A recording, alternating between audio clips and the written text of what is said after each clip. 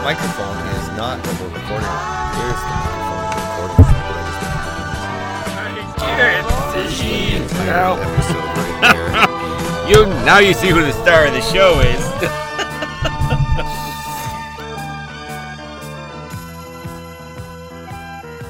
Fucking black! So the last episode, Leon was... I'm not long for this world. I like the sound of the thing moving around. Natural 10. There you go. All right. It's amazing. It's like we're such professionals. Amazing. When the earth was green, and there was more kinds of animals than you. I played... The Unicorn. And the Unicorn was Shel Silverstein. Really? And he wrote Cover the Rolling Stone. Well, we're big rock singers, we got golden fingers, and we're loved everywhere we go. That sounds like us. We sing about beauty and we sing about truth at $10,000 a show. Right. We take all kind of pills to give us all kind of thrills, but the thrill we've never known is the thrill that'll get you when you get your picture on the cover of the Rolling Stone. Rolling Stone. Wanna see my picture on the cover? Wanna buy 5 copies for my mother?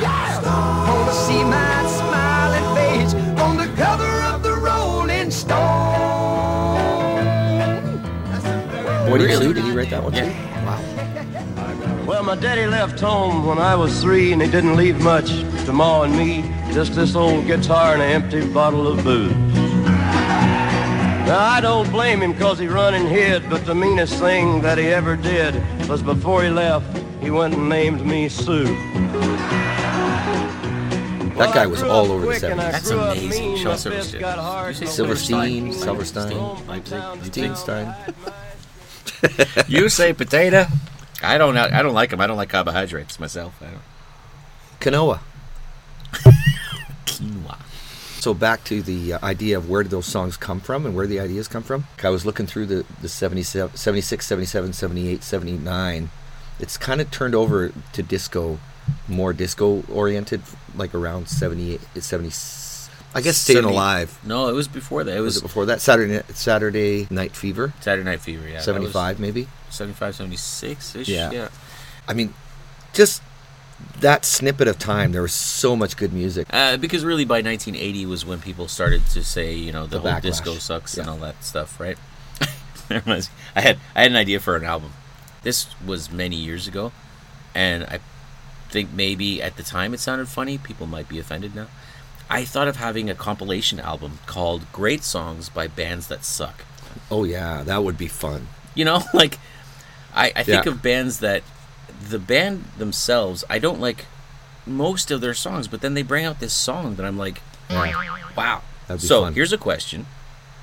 What would be a song that you would say was a great song, and it was, I'm not talking about one-hit wonder things. I'm talking about like a band that was huge, but you only like one of their songs. Well, you know who the favorite target is, right? Who's that? Nickelback. Nickelback. But they have, if I you're a think it's Nickelback... undeserved, to be honest. I think it's... I really don't know. I was thinking about that the other day. It's funny you say that. What is the thing? I mean, they're just a rock band. I mean, what's the problem? I guess Chad Kroeger is their singer, right? Yeah. And he had some like bad press about stuff he had said. Whatever. Who hasn't, right? If you're Yeah. going to be in front of Married to Avril Lavigne, by the way. really, Yeah. I didn't know that. Yeah. There you And go. from Hannah, Alberta, which is like 90 miles from my hometown. I don't know I enough played in the about it. same hotel as those guys. The one thing that I will say on that is that they're public figures, right? Yeah. So the same stuff that helps them to sell millions of albums because they get good press is the same machine that gives them bad press, right? Yeah. So it's kind of like the other side of the same coin. I don't feel terrible. I don't want that person to have a difficult life because of Yeah. bad press. Yeah. But at the same time, they do live in a mansion and drive a Lamborghini. Live by the sword, die by the sword? Is that what you're saying? Oh, I don't know if that's what I'm saying, but that was very poetic. Did you just come up with that? Did you just make thought that of up? it myself. That's amazing. Coined a phrase. Our mind on music. Where do I get these things? It just comes, mana. I don't know. Out of my subconscious. Mana. All right, What so were we talking about? I want to go back to that era for me. You grew up. So your formative years would have been the like 80 and 80s. on. Yeah. Okay, so for me it was that 5 years prior. Or Sorry, 4 I years should prior. say like the last episode, we were talking about the preteen years. Yeah. And so that was just like what was in my head before I even started thinking about Oh, music. okay, yeah. Well, I mean, then we're talking about for our family, it was all kinds of stuff. It was country, a lot of country. You know, Johnny Cash, Boy Named Sue, Folsom Prison Blues. Hello, I'm Johnny Cash. I hear the train a-coming, it's rolling around the bend, and I ain't seen the sunshine since I don't know when. I'm stuck in Folsom Prison, and time keeps dragging on. Yeah! But that train keeps a-rolling on down to San Antone. When I was just a baby, my mama You know, told and we me, had these son, K-Tel albums where you had like Fair and Young. Well, it's 4 in the morning, and what's for the dawning? Woke up the wanting in me, wishing I'd never met her, knowing if I'd forget her, how much better off she would be. So those are all like, for me, those were even before you were Yeah. aware of things. So right? that was really early days. Yeah. But there wasn't a ton of country in our house, and the main reason was because my mom, I don't know, I don't think she even thought about it. She just would listen to like the Merry Men Calypso one day. How about Neil Diamond? Cracklin' Rosie? You know, I mean, when you're a kid. I'm not talking about I like know, as I an know. influence, but just as growing up. I know. Okay. I was a little country boy. We came from a tiny little hamlet in southern Alberta, but my siblings lived in Edmonton. So, you know, when you drive, metropolis. yeah, well, when you drove up to a city in Alberta, because it's so flat and not a lot of trees, at least in southern Alberta. As you get closer to Edmonton, there's more trees, but you come up on the highway and you could see nighttime the lights from far, far away. It looks like the city's so close. Yeah. So you're driving along, and I remember I must have been 6, something like that, 5 or 6. And I just remember hearing Cracklin' Rosie for the first time, driving up to that, to the lights of Edmonton. Wow, just that's like in the amazing. back seat of the car, listening to da da da da da ba ba ba da da. I'm gonna play that. Ah, Cracklin' Rosie, get on board. We gonna ride till there ain't no more to go. Taking it slow. And Lord, don't you know, I'll have me a time with a poor man's lady, hitching on a twilight train. Ain't nothing here that I care to take. Hey, have you noticed Okay, so I have noticed that when I edit these videos and put in like those snippets, you know, that obviously after we've done this conversation, I thought they just magically when went in there. yeah, I just magic them. I just go like this, Like Samantha. Samantha and Tabitha. A couple of times you've done that, and I'm sure it's because you play music every day, but you do them in the right key and at tempo. Honestly, like But it was a thing when I was growing up. You'd put we talked about this, right? You put the needle on, yeah, and before the song starts, you sing the song. You sing you know what I mean? you got it in your head, yeah. You got it in your head, and you know the tempo. And the guys are just like, and I go fast and slow. I mean, live.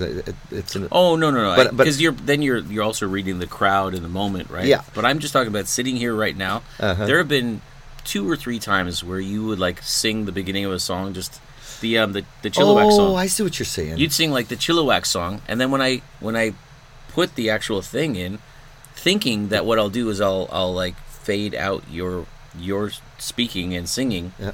And bring in the song, it's actually in the same key. I'm like, dude, It's just a coinky dink. maybe, but I just thought it was kind of cool. I just thought I'd mention that. Oh, Arms of Mary was the one you're talking That's about. right, yeah. Oh, okay. Chilliwack. Yeah. Okay. Started out as a kind of a folk rock, you know.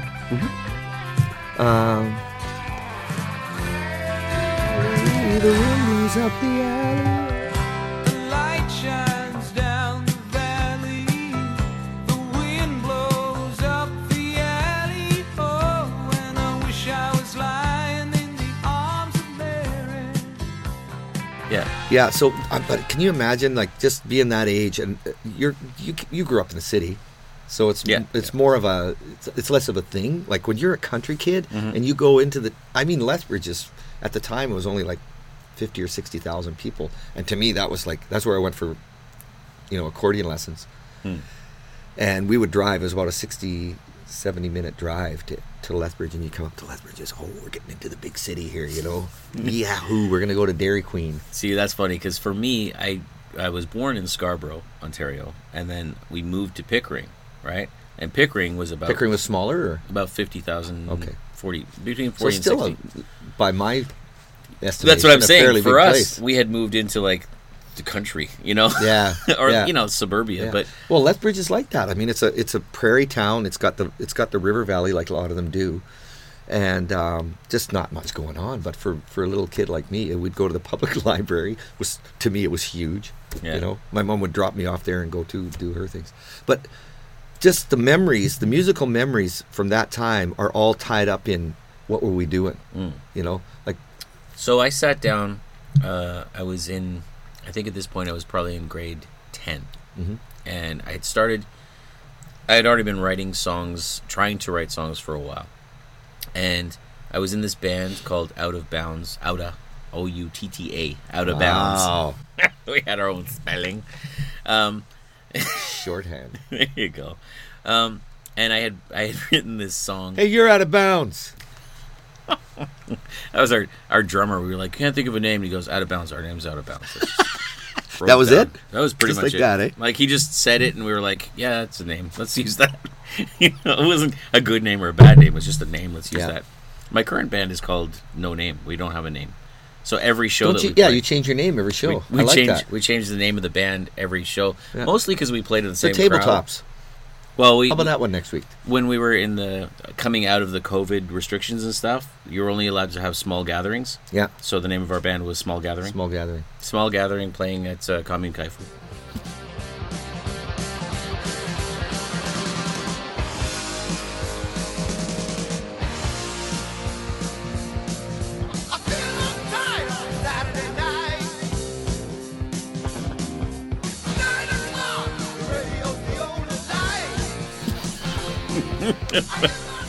And then we were One Left Shoe one time, and we were Freddy and the Krugers for Halloween. Instead of Two Left Feet? I don't know. I don't know. I mean, we don't put a whole lot of thought into it.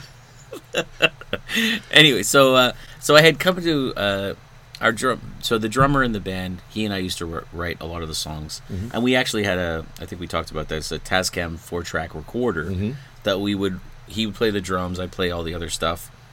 We record it all and put the harmonies in, everything. So we'd bring a demo to the band. Yeah. And we'd say, okay, this is the song, and that's how we'd come up with songs. By the way, you have talked about this.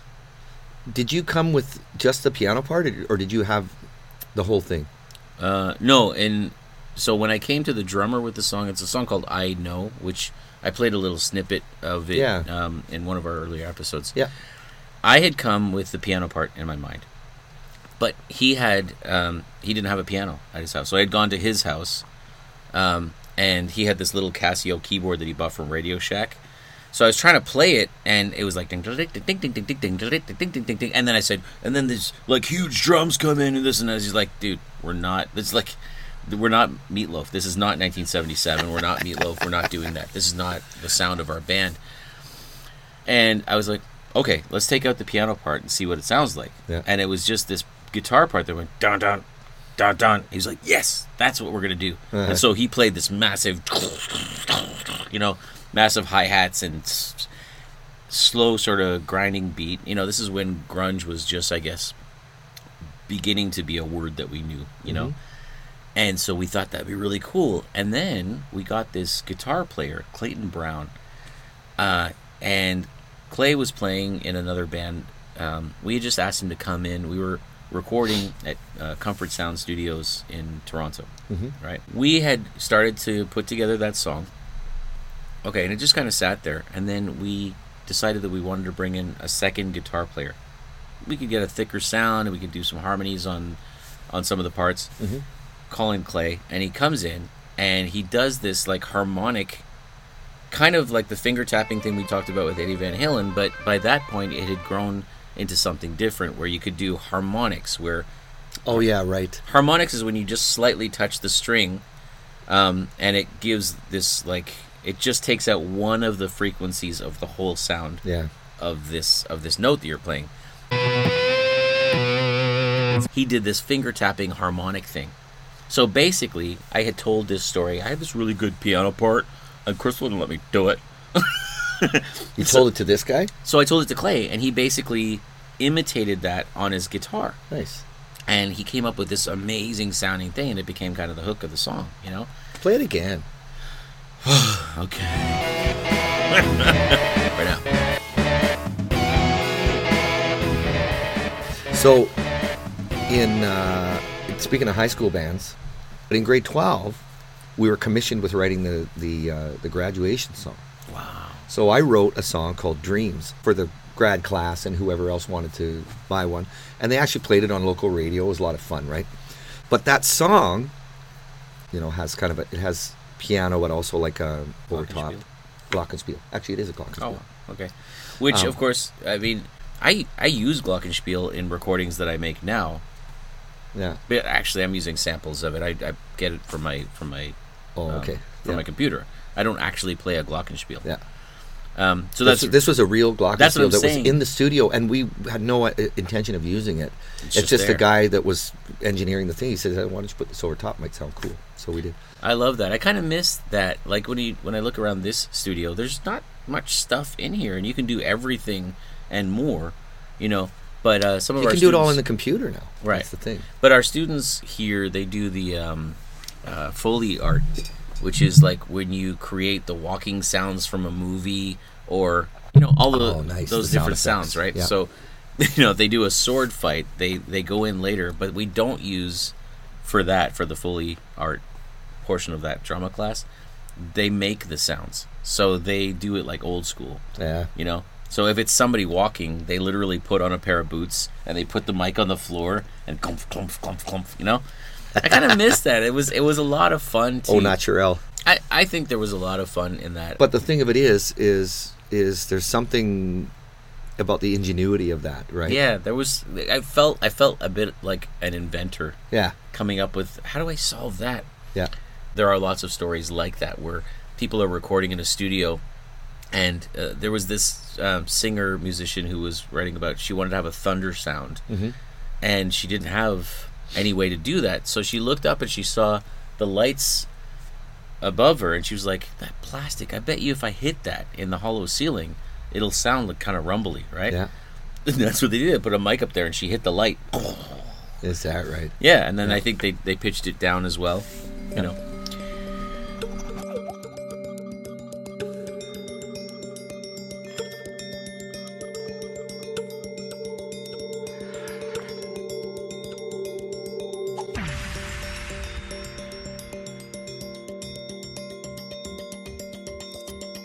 So, we have these... And back to the show. Well, you know, you listened to that version of Telephone Line that was just stripped down, acoustic guitar and a piano. It was beautiful. Yeah. Right? Hello, how are you? Have you been alright through all those lonely, lonely, lonely, lonely nights? That's what I'd say. I'd tell you everything if you'd pick up that telephone. Yeah. Mr. Beautiful. It's just beautiful. It's a beautiful. That's a beautiful thing, you know. I like it. I like it a lot. Well, Mr. Blue Sky, I remember, so this is ELO that we're talking about here, right?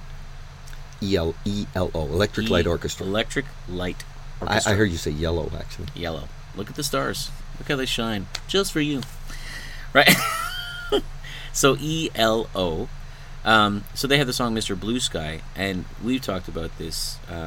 Jeff Lynne loves his production. He loves putting lots of reverb and lots of echo, lots of this and that, and I heard this version of Mr. Blue Sky, Actually, I'd like to play a little snippet, maybe just the chorus of the Each original version. Mr. Blue Sky.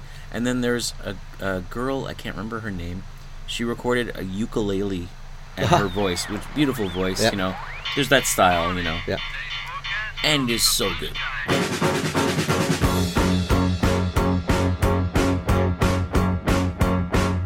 Sun is shining in the sky. There ain't a cloud in sight. It stopped raining. Everybody's still to play. And don't you know, it's a beautiful new day. Hey, Mr. Blue Sky, please tell us why you had to hide away for so long. Where did we go wrong? Mr. Blue Sky, please tell us why you had to hide away for so long. Where did we go wrong?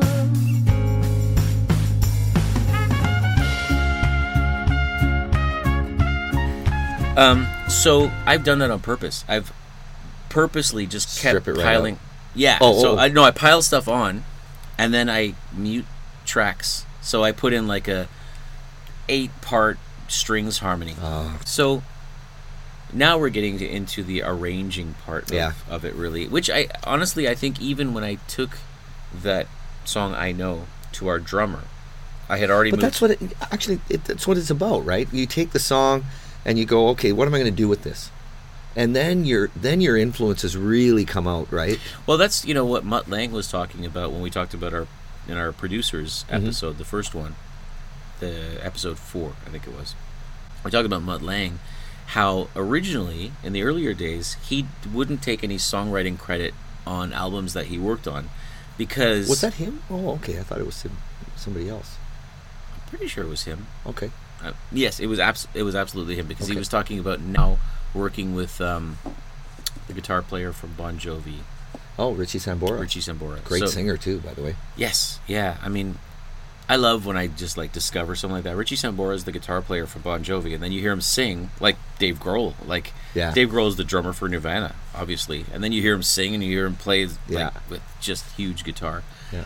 Anyway, so he was talking about he, as a producer, wouldn't take songwriting credits because he didn't want that and sort of the legality of who owns this song, blah blah blah, to get in the way of the creative process. Overwhelm the process. He was happy with the production. I mean, he was making great money as a producer anyway because he Yeah. was so famous. Yeah.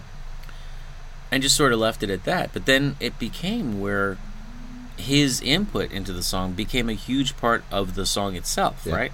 So it's the Well, you line could- between it arranging and songwriting can be very thin. It got to the point where you could hear a Mutt Lange album even if you didn't know the artist. Oh yeah, You well, know, but like Brian you know, Leppard and Def Adams. Yeah, exactly. Well, but you listen to the AC/DC albums that he did. I think he did 2 or 3. He may have maybe done more. more. But for sure, like Highway to Hell yeah, and Back in Black was that? Back in Black. Yes, that was him. You know, and those are not really Mutt Lange. No, You know? which, and again, that was one of those. I love the fact. I mean, so many conversations that you and I have had about music were like eye openers for me because that was one of the things for years, like since the '80s. I've thought of Mutt Lange with One Trick Pony. Yeah, I always thought of it like that. Well, and he then did Pyromania. What was the follow-up? Hysteria. I thought he had only done Hysteria, and that was where I came up with that. Brian I Leppard. mean, I didn't create that, but that's where that thing, the Brian Leppard and Def Adams, because he had produced Brian Adams shortly But after dude, Hysteria. even Shania Twain, who he was married to. Yeah, which again, She totally had that sound. you right? you say these things now, and I'm thinking, yeah, that's what I was thinking. Although, those- if you haven't listened to Those couple albums, but then what he You're did Still with, the One,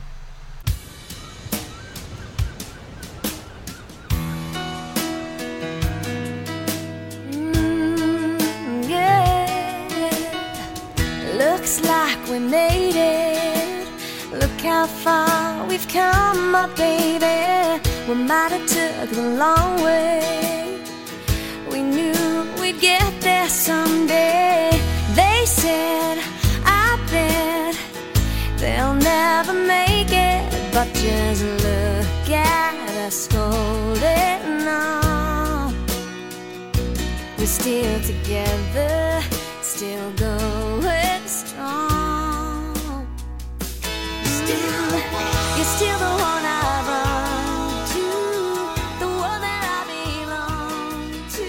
Like you can definitely hear it on da da da da da da da. Let's go, girls. Come on. Oh, get in the action, feel the attraction, cover my head, do what I dare. I wanna be free, yeah, feel the way I feel. Man, I feel like a woman. Do you really? That's banned in Tennessee now. Feeling like a woman. Wow. Controversy, kids. That's what we're all about. We're all about the controversy. I like Lavazza coffee, and some people don't. Controversy, kids. Put on. Speaking of Tennessee, put on. I got it. Can you just do this for fun? Dana Carvey doing. Oh, the church lady. Al Gore. Oh. Al Gore's kind of professorial. Mm-hmm. For every $1 I spend, my opponent spends $3. If my opponent gave me $5, I would give him 4 1s and 4 quarters. I mean, it's ridiculous. He goes on for 5 minutes, 10% of this and 300 million of that, and la-di-da and 2% and doobity-doobity-doo. And then Bush gets up and goes, you can quote all the numbers you want. I'm not a hard-hearted person. And he's winning. Nice. Maybe we should just do an episode Conan where it's O'Brien. actually just snippets of our comedian guys. Our comedian. Yeah, we should do one where it's just Martin Short and Dana Carvey. Yeah. And Also Jim Carrey on New Year's Eve 2000 on the Dave Letterman show. Okay. If I don't get a chance to see you before the end of the year, happy New Year. And Thank you very much. Do you have Thanks. Millennium plans? Are you going to celebrate? How do you celebrate? I'm pretty much going something to, like play it by ear. Yeah. I'll give you an idea. Can I get a countdown? 10, 9, 8, 7, 6, 5, 4, 3, 2, 1.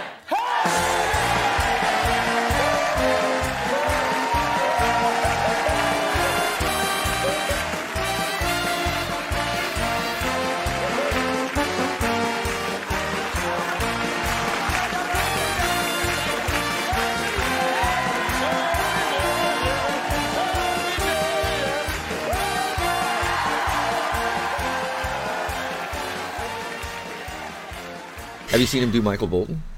No. On In Living Color. Okay. Yeah, it's pretty funny. His head explodes. Oh, of course.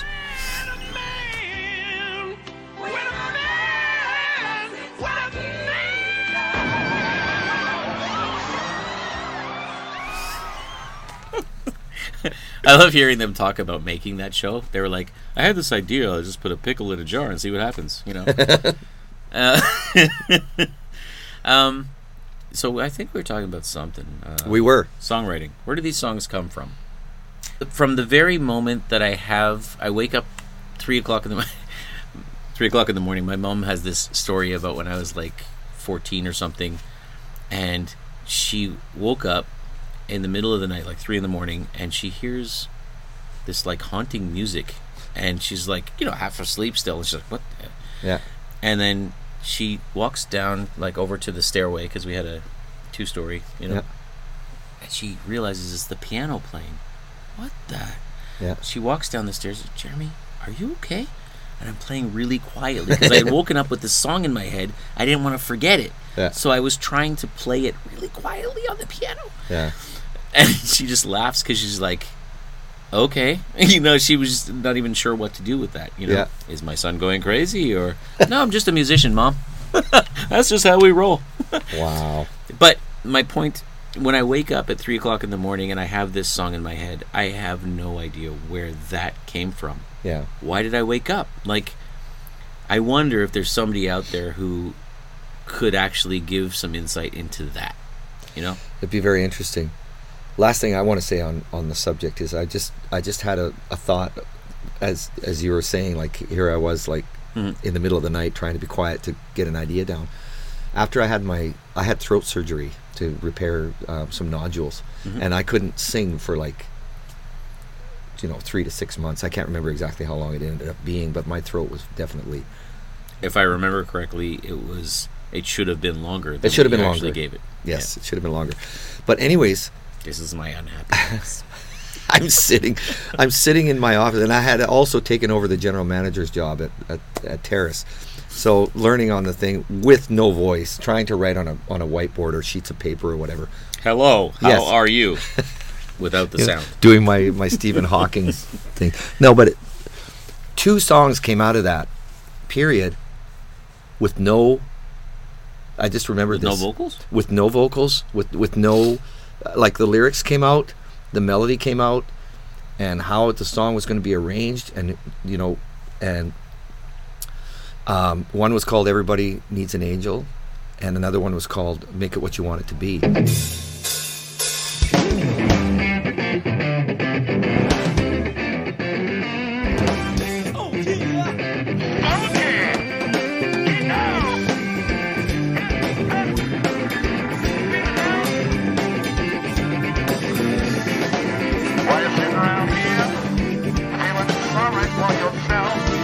About all the things that someone else should do for you. You put in all this effort into the things you just can't change. Maybe put a little bit into the things you can arrange. You're gonna make it what you want it to be. You got to give it up to the boys that be.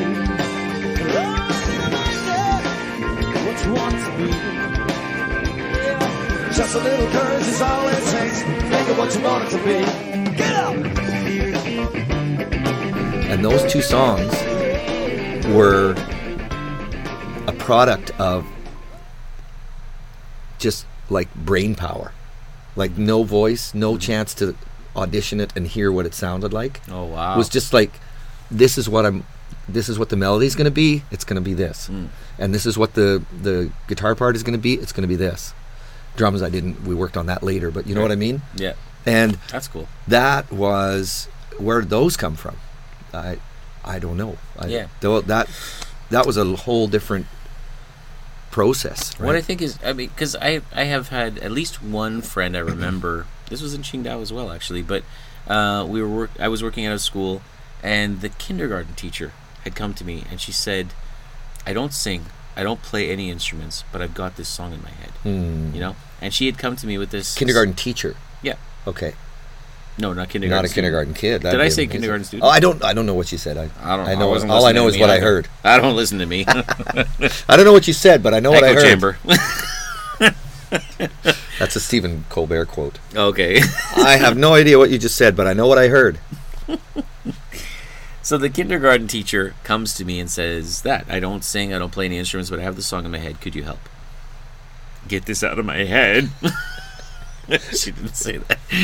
And so she said, will you sit through my... Interpret it for me, right? Well, yeah, but basically. Also she apologized about the way she was about to sing it, right? Oh, okay. Sing it. Yeah. So she sang it. I then was able to then transcribe it, right? So I could write it down, or I could play it. What I did was I recorded it, right? Nice. And so I recorded. I don't think I have that recording anymore, unfortunately. But so that's kind of what I'm talking about. Where did these songs come from? No idea. But when the difference was that when you have an idea or I have an idea, I could pick up an instrument and translate that into something that somebody else can also hear. Right. There's a movie from the 80s. I think it was called Dreamscape, where these scientists had come up with this invention where you could put these sensors on your head. I think I know what you're talking about. Yes. And it could record your dreams. So like your dreams as you see them in your head could then be transmitted onto a VHS player. Sure. Like a digital cassette tape. Yeah. And so that's kind of like, we don't have that. So what we have to do is learn how to play the piano, learn how to play the guitar or the drums or whatever, I think it must be frustrating for a drummer. What about a guy like Bernie Taupin? Yes. He's not a musician, really. He may play, I don't know, but he goes in, he hands the lyrics, and he walks out. And it's all up to Elton at that point. So my sister Margot, she is a poet. She's a teacher and she's a poet, but she's written poetry books, and at least one or two of her poems I've turned into songs. And for her, for the most part, every now and then she would say, like, I got this song idea specifically, right? But it's different for her, isn't it? for the most her part, idea of what a song is. Yeah, is about the lyrics, really. Yes. So what I'm saying is, for her, it's not an incomplete work when it's a poem. It's work. Done.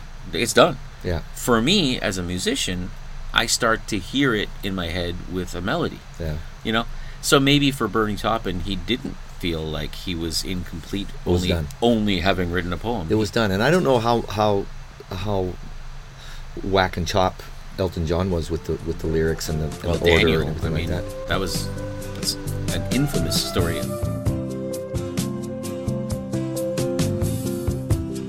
Daniel is traveling tonight on a plane. I can see the red tail lights heading for Spain. Oh, and I can see Daniel waving goodbye. God, it looks like Daniel must be the clouds in my... The whole story of Daniel, my brother, Yeah. The last verse explains that he actually wasn't going to Spain. Yeah. He wasn't going to Spain.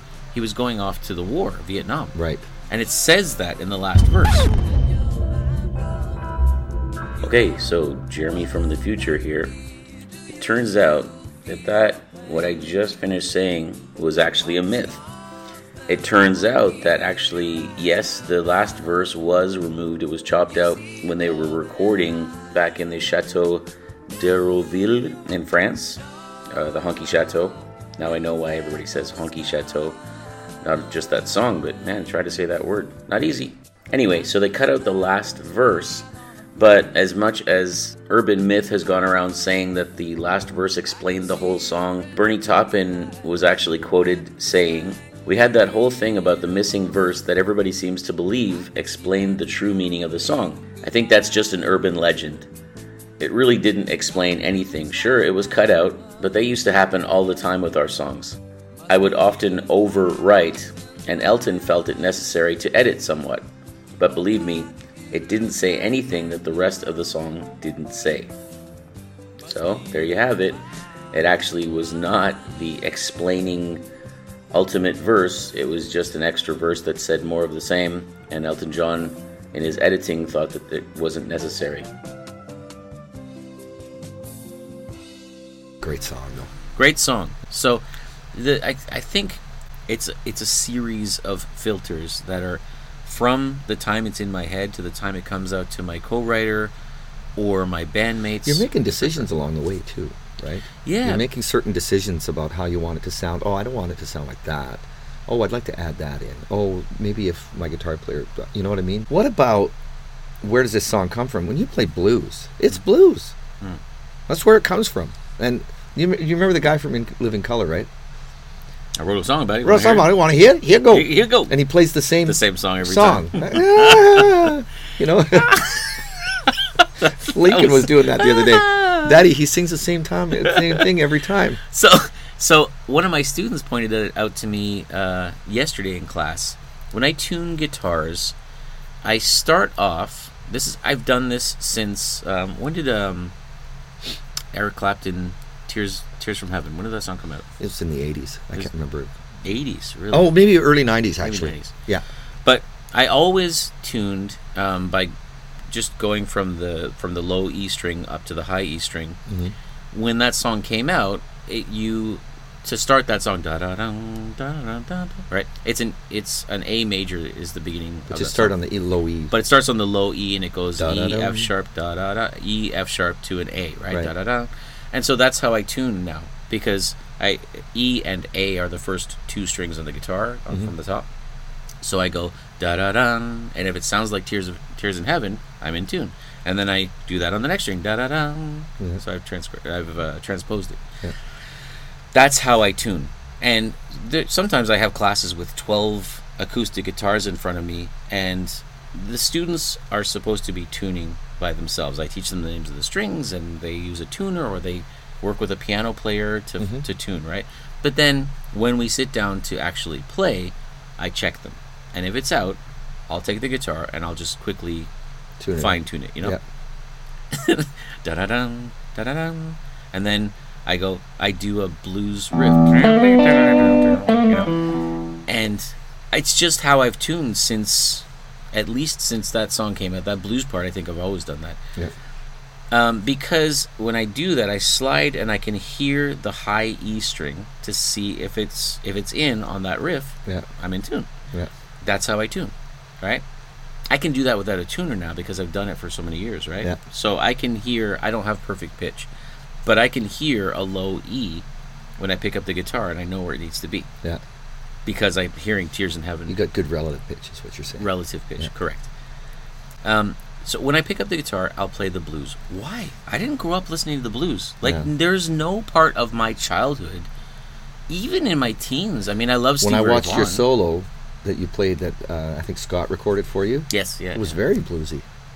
I don't know where that comes from. I loved Jimi Hendrix early days. Like, the first time I heard Jimi Hendrix in the West, which has Red House on it.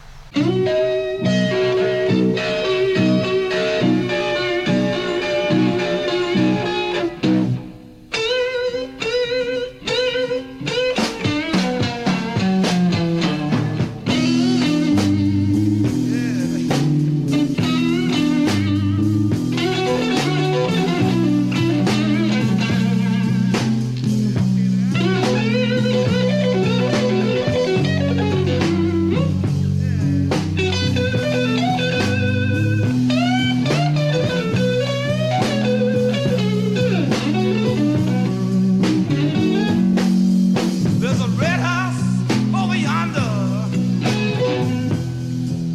That's where my baby stays.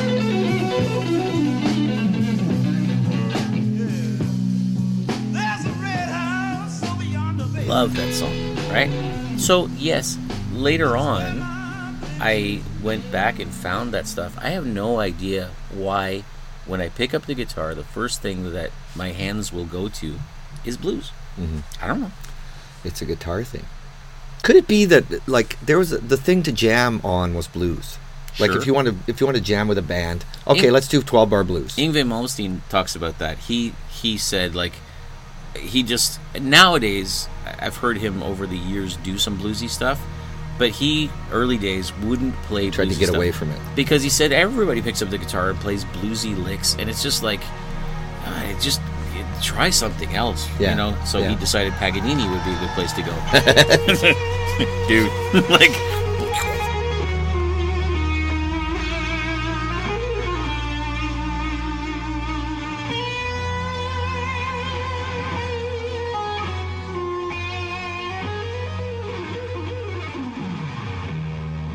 I like Polar. that though. No, but he's kind of got a point because Right. there was a time when I was writing songs and they all were bluesy. Yeah, You know? absolutely, yeah. And it was like, I remember that actually because we had a couple of sort of ballads that were in major keys, and then I would always play the relative minor as the solo. So I could, the relative minor, it has a relative minor is the major keys key signature. So the you same know what they- sharps and flats. they can watch the Pentatonic Way episode to get a real feel on that because he talks about pentatonic over the chord instead of just one pentatonic scale for the whole song. Yes, actually, I'm glad you mentioned that. I'll finish this idea very Sorry. quickly, but then I'll go back to the pentatonic way because I have some. So we had a couple of ballads that were in a major key, which maybe I could have taken like a more of a like country style solo approach to it. Mhm. You know, A major pentatonic or just a major key, Yeah. like it's in the key of C major or something. But then I would always go to the bluesy solo for the guitar because that's honestly all I knew how to do at the Right. time. I'm talking about like back in the out of bounds type days, you know. Yeah. And it wasn't till OUTTA. Outa, yeah. It wasn't till I was playing guitar. I was playing piano, and Peter Burnside in Qingdao, a friend of ours who we've mentioned Really a couple nice guitar times. player, by the way. Really good guitar player. Principal. No, he was the principal of the school at the time. He had started to do major key solos. So basically just playing a major scale, do, re, mi, fa, sol, la, ti, do. But he would play that as the solo. And I was like, I do that on the piano all the time. I just It's like, why not, right? I just never thought of doing it on the guitar until he did it, and then he said, "Well, that just makes it sound. It doesn't make it sound bluesy. That's why." Right. And I thought, so that's when I changed my guitar playing because of that. The Pentatonic Way currently. So Pentatonic Way is a website. Neil Santos.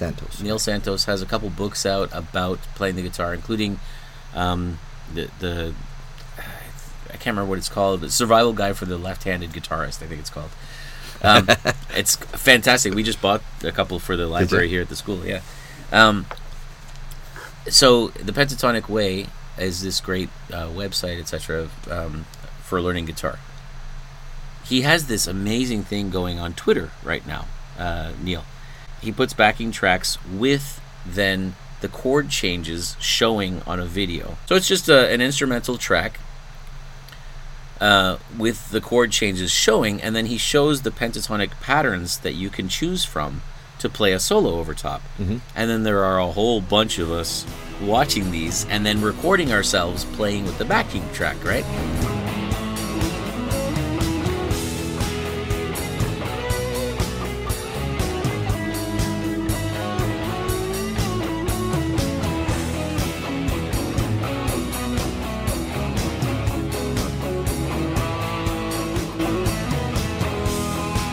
Fantastic idea, because then, like, last week was Hotel California. Mm-hmm. Hotel California, really? And like, it's a gigging musician's guitarist's dream to play Hotel California, a solo over that track without having to play note for note their solo. Yeah. So definitely, if you are somebody who uses Twitter at all, you should check this out. Look for the Pentatonic Way on Twitter. I'm just saying Twitter because he's the guitar player's Buddha. There you go. All of that I'm putting in my little toolbox up here, so that the next time a song pops into my head from the ether, I can then use that. I think this is the lesson. Where does that song come from? If it comes from your experiences and your knowledge, then you want to just study as much as you can, and get your skill level up, and study as many different styles as you can of people that you respect and want to honor through your own music. I like what you said there. I will say that one of the things that I'm loving about this is that I'm not learning, in this case, from Stevie Ray Vaughan or Jeff Beck. I'm learning from another guy like me, just some guy. You're also learning from the 15 other guys that are recording. That's exactly what I'm saying. I'm learning from those guys. Did I just repeat what you said? I think you just repeated what I said there. Did I just repeat what you said? I think you just repeated what I said there. Echo chamber. All right, so we clearly have asked a question that we are not answering. I have no idea where it comes from. Don't know. Basically, we can't answer where the song comes from. I don't know, but I do know that all of these years of practice, the experiences that we have in our lives, and musically the things that we listen to, it all adds up to be how we then interpret that. The people that are around us that we work with, in terms of creating, turning that into a song that a band plays or a recording, that all plays into it. So it's more like the spark. How do you then focus that spark into something so that you actually can take it to people and say, okay, this is the song now? And you know what? The thing of it is it's an inner voice, and it's me at that moment in time. What's originality? Well, originality is when you have so many influences that you can't tell them anymore. You can't see them anymore. They've all melded. And as your confidence rises in your craft, your personality steps in front of those influences, and that forms your voice. All right. Our Mind on Music, Jeremy. Woo! Thanks. Woo! Leon, thank you. Don't forget to like and subscribe, Lincoln. Let Lincoln say that. That's our old. Okay, thanks everyone. Don't forget to like and subscribe. Good night.